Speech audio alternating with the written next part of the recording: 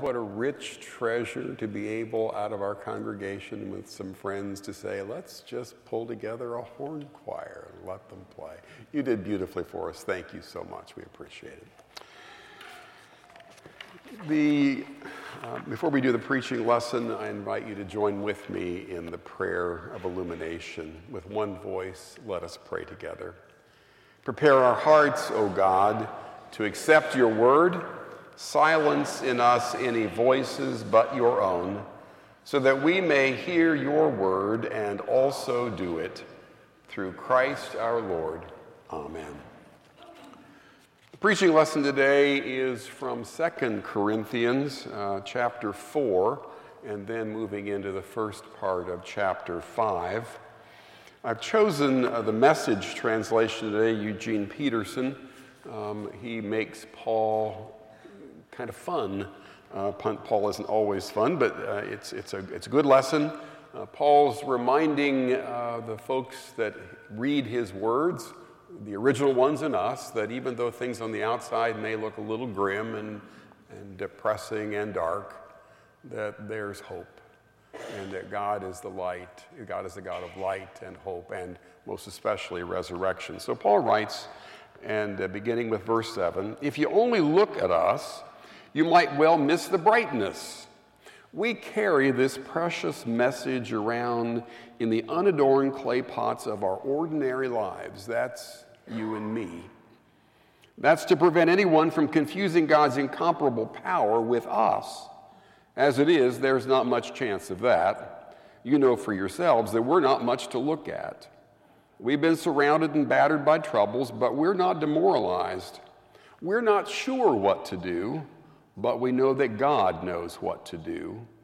We've been spiritually terrorized, but God has not left our side. We've been thrown down, but we have not broken. What they did to Jesus, they do to us. Trial and torture, mockery and murder. What Jesus did among them, he does in us. He lives. Our lives are a constant risk for Jesus' sake, which makes Jesus' life all the more evident in us. Well, we're going through the worst, you're getting in on the best. We're not keeping this quiet, not on your life, just like the psalmist who wrote, I believe it, so I said it. We say what we believe. And what we believe is that the one who raised up the Master Jesus will just as certainly raise us up with you alive. Every detail works to your advantage and to God's glory. More and more grace, more and more people, more and more praise. So we're not giving up. How could we? Even though on the outside it often looks like things are falling apart on us, on the inside, where God is making new life, not a day goes by without his unfolding grace. These hard times are small potatoes compared to the coming good times, the lavish celebration that has been prepared for us. There's far more here than meets the eye. The things we see now are here today, gone tomorrow. But the things we can't see now, why, they'll last forever. For instance, we know that when these bodies of ours are taken down like tents and folded away, they will be replaced by resurrection bodies in heaven, God-made, not handmade, and we'll never have to relocate our tents again. Sometimes we can hardly wait to move, and so we cry out in frustration. Compared to what's coming, living conditions around here seem like a stopover in an unfinished shack, and we're tired of it. We've been given a glimpse of the real thing, our true home, our resurrection bodies. The Spirit of God whets our appetite by giving us a taste of what's ahead. He puts a little of heaven in our hearts, so that we'll never settle for less. This is God's word for God's people. Thanks be to God. Will you bow with me for a moment of prayer? Dear God, our Heavenly Father, may the words of my mouth and the meditations of our hearts be acceptable in your sight, for you are our rock and our Redeemer. Amen.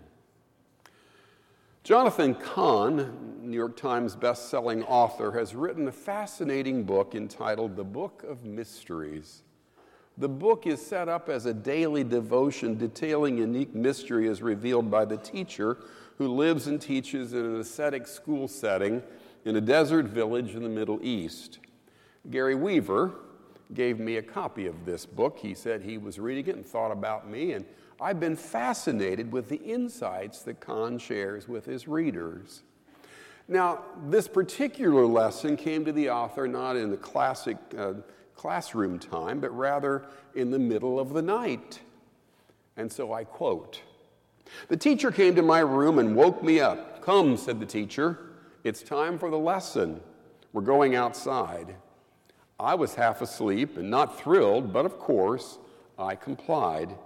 He led me to a hill where we sat down in the darkness of the night. 'Which comes first?' the teacher asked, 'the day or the night?' 'The day,' I answered sleepily. 'Night comes when the day is over.'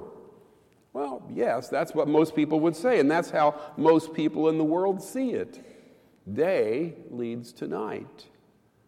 But that's not how God sees it.' 'What do you mean?' 'If the day leads into night, then everything goes from light to darkness. Everything gets darker. Everything is in the process of darkening.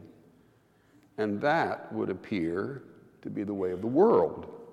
We go from day to night, from youth to aging, from strength to weakness, and ultimately from life to death. Day to night.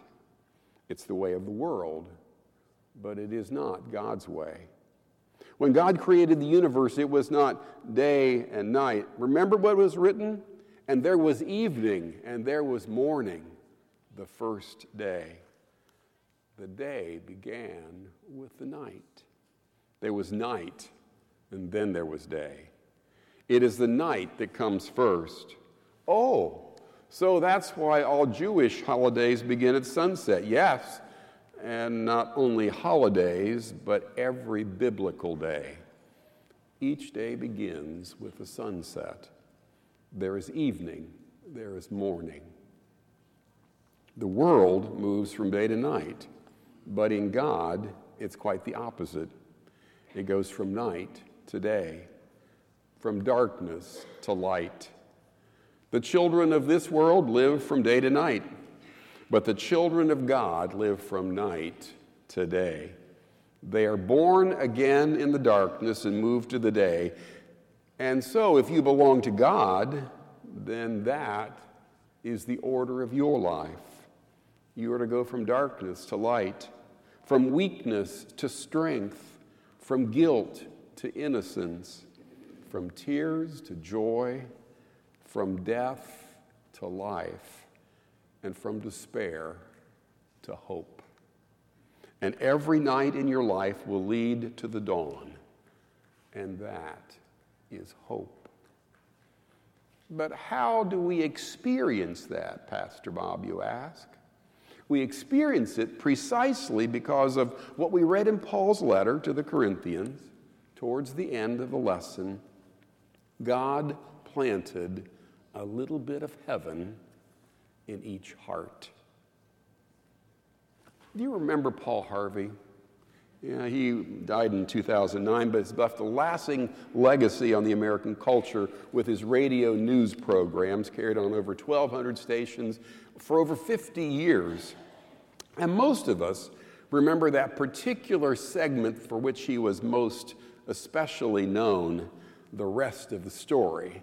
You know, Harvey would describe a very interesting individual or a situation, but he wouldn't tell the name or name the situation until the very end, and then he would reveal the surprise with his signature line, and now you know the rest of the story. In our scripture lesson for today, St. Paul begins from the position that his readers already believe and know the rest of the story of Jesus' life, death, and glorious resurrection. See, they've begun to understand God's time moves from darkness to light, from crucifixion to resurrection. They've made that switch. And Paul is reinforcing the idea that he had previously shared with those Corinthians. And so this letter is confident, it's optimistic, and it's hopeful. no matter, as he describes the current reality in which he lives, which is anything less than hopeful. Peterson translates Paul's words, God's put a little bit of hope and get a little bit of heaven into our hearts. Now, the truth is, as believers, we still live in the real world, and our days are numbered. Almost imperceptibly they pass by, and our years increase incrementally. They seem to go faster when you get past a certain age, but before you know it, our little preschoolers have grown up, and you know what? They graduated from high school the last couple of weeks. And even before you can snap your fingers, those 2018 grads that we've been so proud of, well, they'll be finished with college and graduate school. They'll have jobs. Some will be married. They'll be settled. Some will drive upscale SUVs. Others will be driving sports cars. And just look around as you go through your daily life and see our working colleagues who are retiring. And that's a good thing. But the bad thing is they're beginning to nurse an increasing array of age-related aches and pains. I don't know about you, but Paul hits the nail on the head when he reminds us that when we look in the mirror, we see that our outward nature is beginning to waste away. And as our own mortality becomes a more ever-present reality, moment by moment, thoughts of decay can sometimes have an overwhelming power and force on us and begin to dominate our view of the future in such a way that our hope begins to grow faint. It really does begin to look like we're actually heading very quickly to the inevitable darkness and death that the world has predicted all along. You can't have missed the two very prominent suicides this past week. New York fashion designer Kate Spade, chef turned popular TV host Anthony Bourdain, both ended their own lives. From what we could see on the outside, both looked like they had everything going for them, but not so.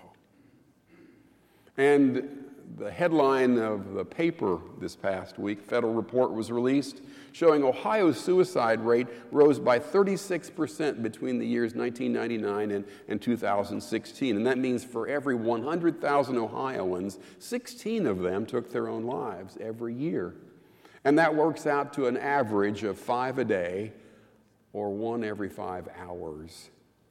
And that's the rate that continues. Isn't that sad? Now, we know that mental illness, diagnosed or not, is a major contributing factor to why people commit suicide. But some of that research also showed that there was almost a quarter of the folks that had absolutely no indication of any mental health problems. There are other risk factors, including broken relationships, homelessness, job loss, the despair that comes with physical health problems, a crisis such as a legal crisis. There is darkness in our world that leads to all kinds of problems and to too many suicides. And people of faith sometimes succumb to this as well. So you and I need to be on the alert and listening to those who are around us, doing what we can to hear their hurt and to acknowledge that there's something deeper going on. We have to be honest with ourselves sometimes too, to acknowledge that we might need some help. I'd like you, there are pens in the backs of the pews, and some of you have them with you, or if you have your cell phone with you, would you get it out right now? I want you to take a number down. I don't want to just talk about suicide without giving you some practical help. This is the number. I want you to take down this number. It's 614-221-5445.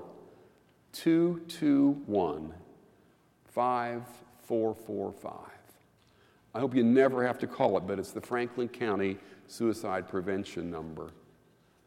And if you're with someone and you begin to hear that they're in really serious trouble, you may want to call that number. You want to stay with them.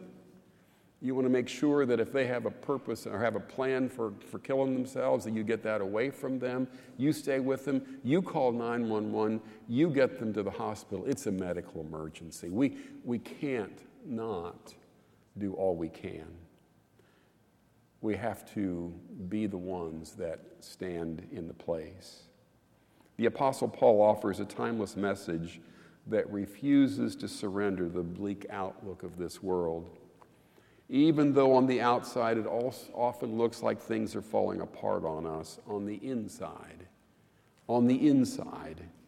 God is making a new life, and not a day goes by without his unfolding grace. See, we have that message of hope that we can offer and that we can learn to hear. Paul goes on to say we're not giving up. And he claims that even in the midst of this difficulty, that God's still active, and we have to claim that as well. Paul's affirmation comes at the conclusion of a passage in which he summarizes the troubles that he and his co-workers have faced. We've been surrounded and battered by troubles, but we're not demoralized. We're not sure what to do, he writes, but we know that God knows what to do. We've been spiritually terrorized, but God has not left our side.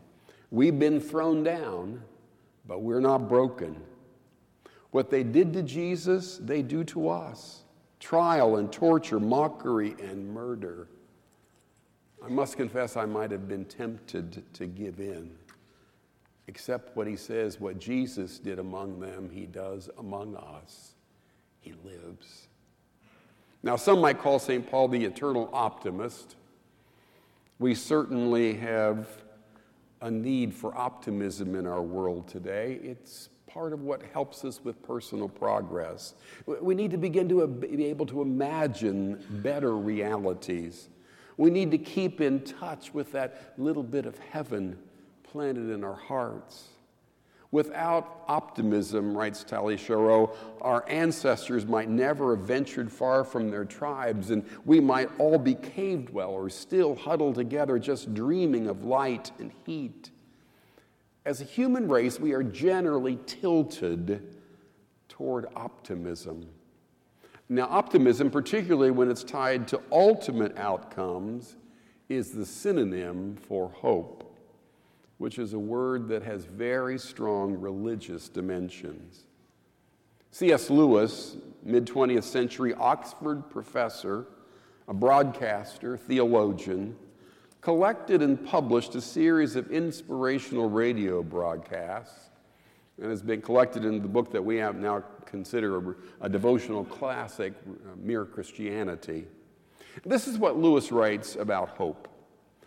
Hope is one of the theological virtues, faith, hope, and love. This means that a continual looking forward to the eternal world is not, as some modern people might think, a form of escapism or wishful thinking, but one of the things that a Christian is meant to do. It does not mean that we are to leave the present world as it is. No. If you read history, you will find that the Christians who did most for the present world were just those who thought most of the next. The apostles themselves sparked the very conversion of the Roman Empire.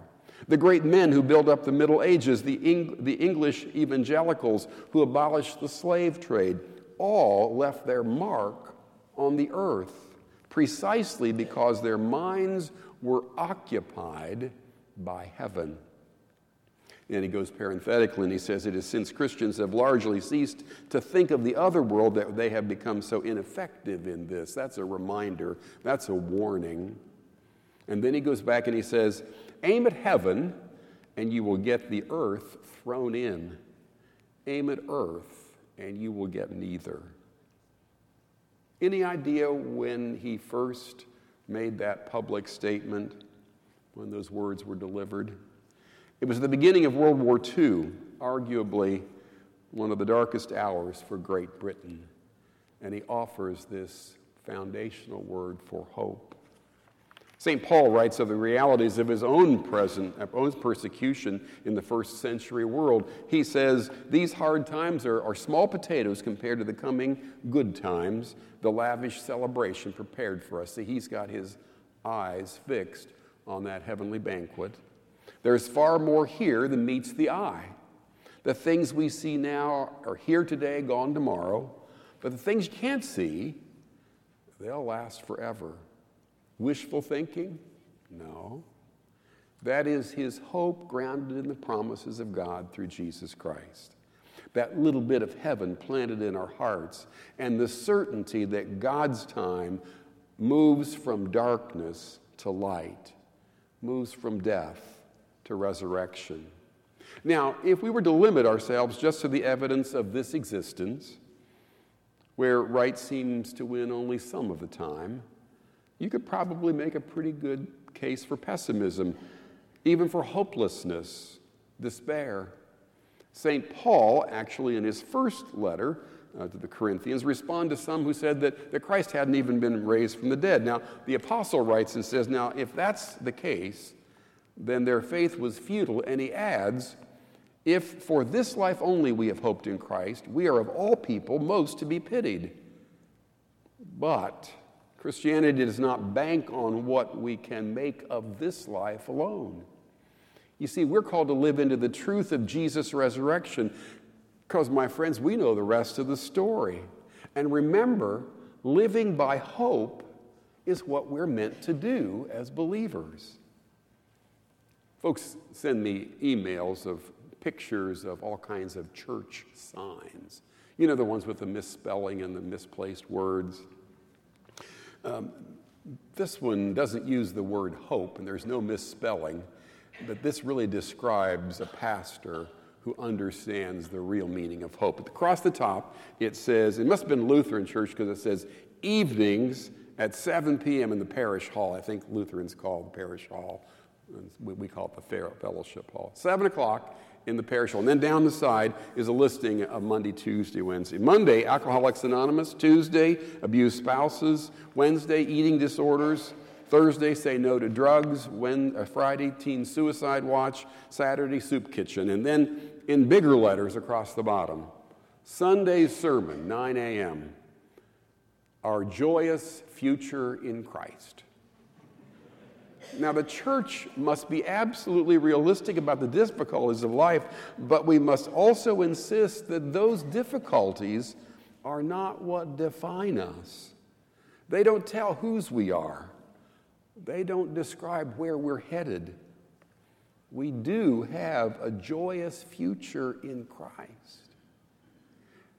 And our understanding and our image of heaven that draws us is the motivation that helps us to make an impact and make a change here on earth.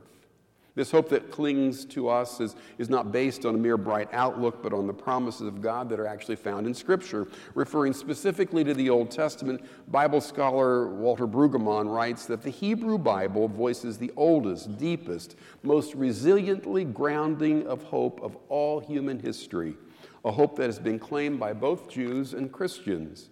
That hope articulated in ancient Israel is not a vague optimism or a generic good idea about the future, but a precise and concrete confidence in and expectation for the future that is rooted explicitly in God's promises to Israel. What are those promises? They are the ones made to Abraham and to Isaac and to Jacob. They are the ones made to Sarah and Elizabeth and Ruth, and they are simple and straightforward, and they are ours. I will be your God, and you will be my people. We can say amen to that while adding that the New Testament articulates a precise and concrete confidence in and expectation for the future that is grounded explicitly in God's promises to all who follow Jesus.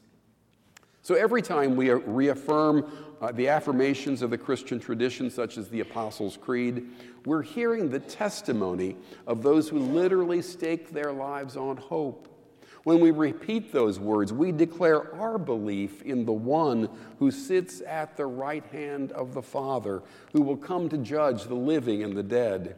We believe in the forgiveness of sins, in the resurrection of the body, in the life everlasting. According to Paul, his conviction about the future, they're all warranted because we know that when these bodies of ours are taken down like tents and folded away, they're going to be replaced by resurrection bodies in heaven, God-made, not handmade. and we'll never have to relocate our tents again. For Paul, God has not and will not abandon us. Even though our bodies decay and die, we will not remain homeless, because, my friends, there's a new dawn coming, because light follows the darkness. We're getting new bodies made by the very hands of God. We get a resurrection body, and I want one with hair. So when someone asks you, which comes first, the day or the night, remember you're a child of God. You're a son. You're a daughter of the light. And you've got a little bit of heaven planted in your heart. As a believer, live according to God's sacred order of time, evening and morning, always moving from the darkness into the light. That is Christian hope. Will you close your eyes with me for a moment? Remember last Sunday when Pastor Lou told you about psychologist Barry Schwartz, who wrote that hopeful people are by nature system changers? I'd like you to think about your life from Barry's perspective today. And be honest, what darkness are you experiencing this morning? Maybe it's the darkness of fear or an unconfessed sin, or of a difficult relationship, or a sense of impending doom about some medical condition. In the quiet of this moment, ask the Lord of light to help you turn away from your darkness and live into the hope fostered by that little bit of heaven that God has planted in your heart. And what about the people in your sphere of influence who are stuck in darkness? People that you know that are in the darkness of addiction or poverty or loneliness or abuse or discouragement. Remember, hopeful people are system changers. What steps do you need to take so that you can offer hope and light to that beloved member of your family, or your coworker, or your neighbor, or that homeless person you pass regularly with the cardboard sign, or that person you read about on the internet? Pray to the Lord of light and ask to be equipped, energized, and encouraged so that you can begin to be about your Father's business of planting a little bit of heaven in someone's hurting, darkened heart. We pray in the strong name of Jesus. Amen and amen.